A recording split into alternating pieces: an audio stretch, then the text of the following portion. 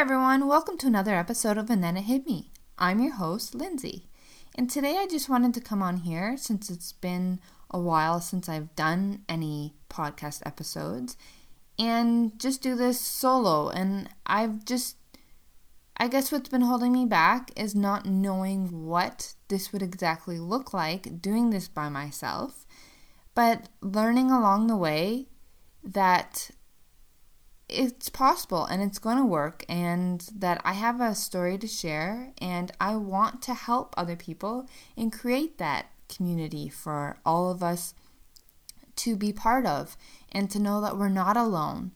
And I guess especially during this quarantine right now, I've had a lot of time to think, which I'm sure everyone else has had too, and it's brought up a lot of emotions. I've been an emotional roller coaster, to say the least. The extrovert in me has been screaming to just be able to just simply go out to a restaurant with some friends and have a drink and some dinner. I would love to do that right now. How about you guys? I'm sure everyone's in the same boat. Or are you enjoying this quarantine and being able to just stay at home and focus on you and read some books and catch up on a lot of things? I mean, I know that I have a lot of things around the house that I should be doing, but the avoider in me has not been really doing that. It's been more so, I guess, focusing on what this podcast is going to be. And I know that I have to start a new website, and all of this stuff is stuff that I've never done before. And I guess questions of, am I good enough? Am I able to do this by myself? Have really popped up. And at the end of the day, it doesn't have to be perfect. And that's what I have to remind myself. It doesn't have to be perfect. It's a learning process. And that, just like recovery, patience is virtue.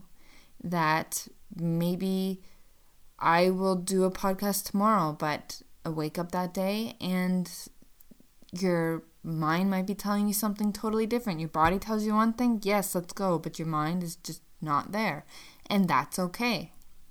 It's acceptance that we all have to deal with. I've also recently had my first child, Leo, and I have to say that the pregnancy took a toll on me that I didn't expect. That's another reason, or I guess we could say an excuse as to why I haven't done this. But here we are.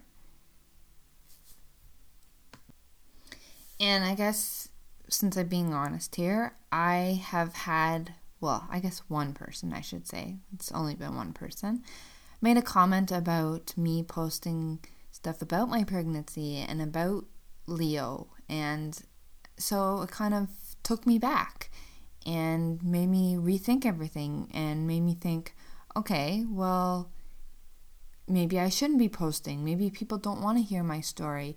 Maybe I'm not helping people like that was my main goal in starting all of this at the beginning. But at the end of the day, after sitting back and thinking about it, being pregnant is honestly part of my recovery. I was told by the doctors that it might not happen for me, that due to my fractures in my pelvis and my destroyed leg, that getting pregnant might not happen. So, and this is something that before the accident, I really, really, really wanted. So someone telling me that I couldn't have that life that I so badly wanted was devastating. And then when I got pregnant, it was super exciting, and it was something that I wanted to share, and I wanted other people to maybe be able to relate, and that the extra weight on my leg was not so easy, and that there was added swelling and added pain and I could go on and on and on. I mean, realistically, my first trimester was pretty easy because I wasn't really sick. Second trimester, I have to say being tired definitely played a toll on me. Not to mention that I know recovering, you're already tired. Your body's screaming for you to just lay down and have a nap, and that's okay, and that it helps in your recovery process. I know when I was first in the hospital, I slept a heck of a lot, but your body needs it in order to fix itself, basically. And so not only did I have that, but I was making a human being in me, and so that took a lot out of me too. So it was a lot of napping in the second trimester, and then the third trimester, my emotions were just all over the place on top of everything else that I just mentioned, being so tired. Motivation level was 0, and I couldn't initiate to do anything. So it was a lot. It was definitely a lot, but I am so happy and so thankful that it happened and that I have my little bundle of joy, Leo, now.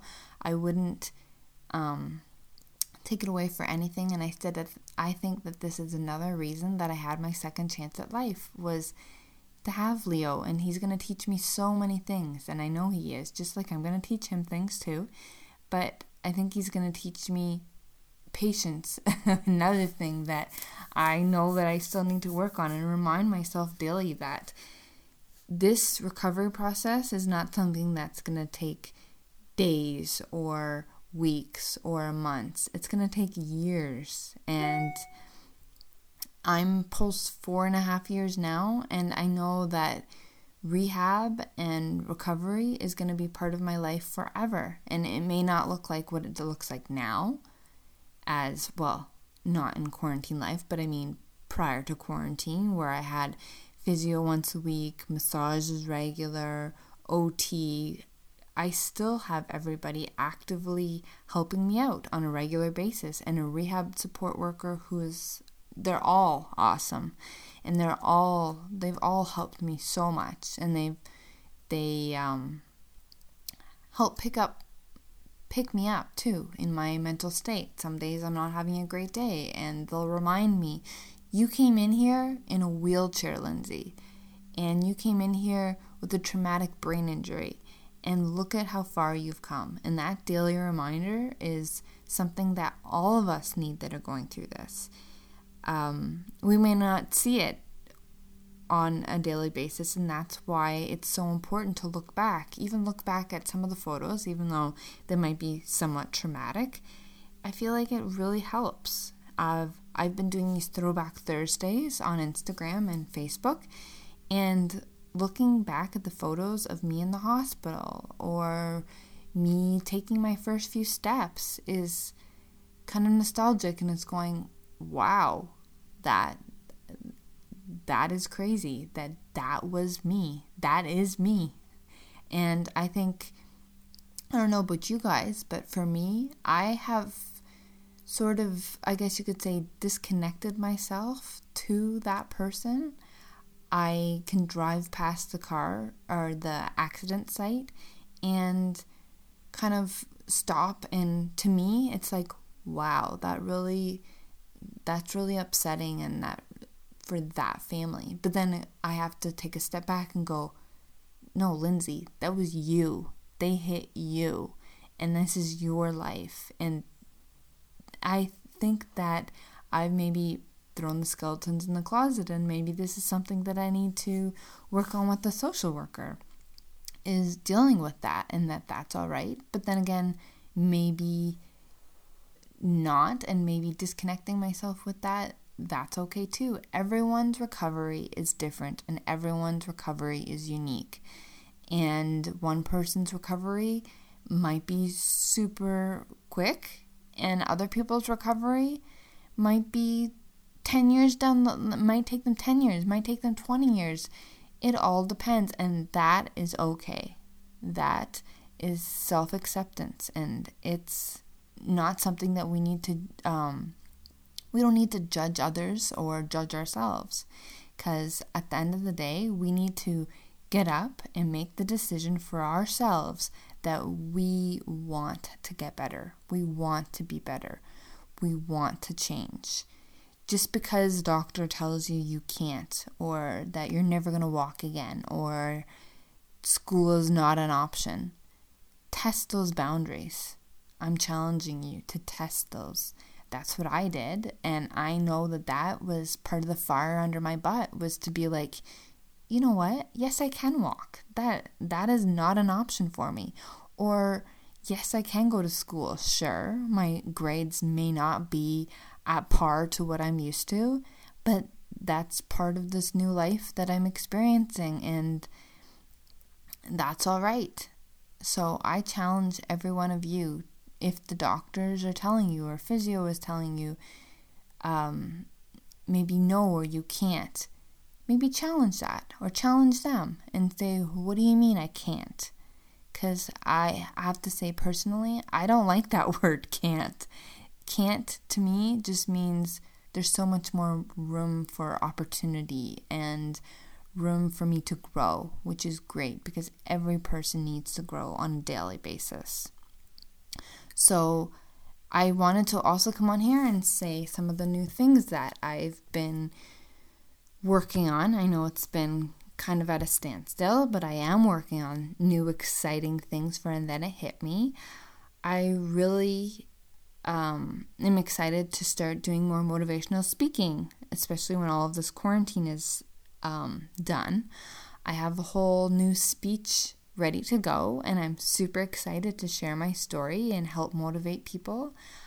I've also been working on doing a website. Now on this website, I plan to do daily blogging or vlogging. I haven't really decided 100% yet, and share my feelings, because I'll be sitting there watching television or sitting there during physio or something, and something will pop in my head, and I want to use my vlog or blog to use this as an outlet, and I want to start a conversation. I feel like that's so important, that we start a conversation and everybody share their thoughts and feelings, because I think that's how we can all create this community that I so badly want to create, is a support system for us to all lean on one another. It's great that we have the support from our family and friends, but I think it's even greater to have the support from one another. Other people that are in trauma, that have gone through trauma. It doesn't have to be, I was in a car accident, yes. And yes, it's easy to talk to other people that are in car accidents, because yes, they can relate the same. But anybody that has gone through trauma, you've gone through the same emotions. You've gone through the same mental state, I guess you could say too, of why me? Why did this happen to me? And what does my new life look like? Am I going to be able to do the same things as I used to do? And these are all things that by creating this, I feel like we can talk and help motivate and inspire one another, which is one of the big reasons that I chose to do this. Another thing that I'd like to do is I want to continue doing the podcast. So anybody out there that's listening, that's a trauma survivor, a caregiver, so you've helped look after a family, a friend, a child that would like to go on here and share their story, love to hear from you. Or even any of you medical professionals out there too, who have helped us along our journey in physios, doctors, occupational therapists, the list goes on, because I learned during my recovery, as probably did you, that there is an extensive list of healthcare workers out there who I didn't even know half of them existed, but now I do. And I know that we don't give them the credit that they deserve on a daily basis, and that they're working so hard out there today to help stop this COVID-19. The nurses that are working hard and working so many hours. I know I have a few friends that are nurses, and they tell me their stories, and it just blows me away, because it brings me back to the hospital when I used to lie there and they'd basically have to look after me on a daily basis. And I remember saying to my nurses, this is a job that I could never do. It takes a lot.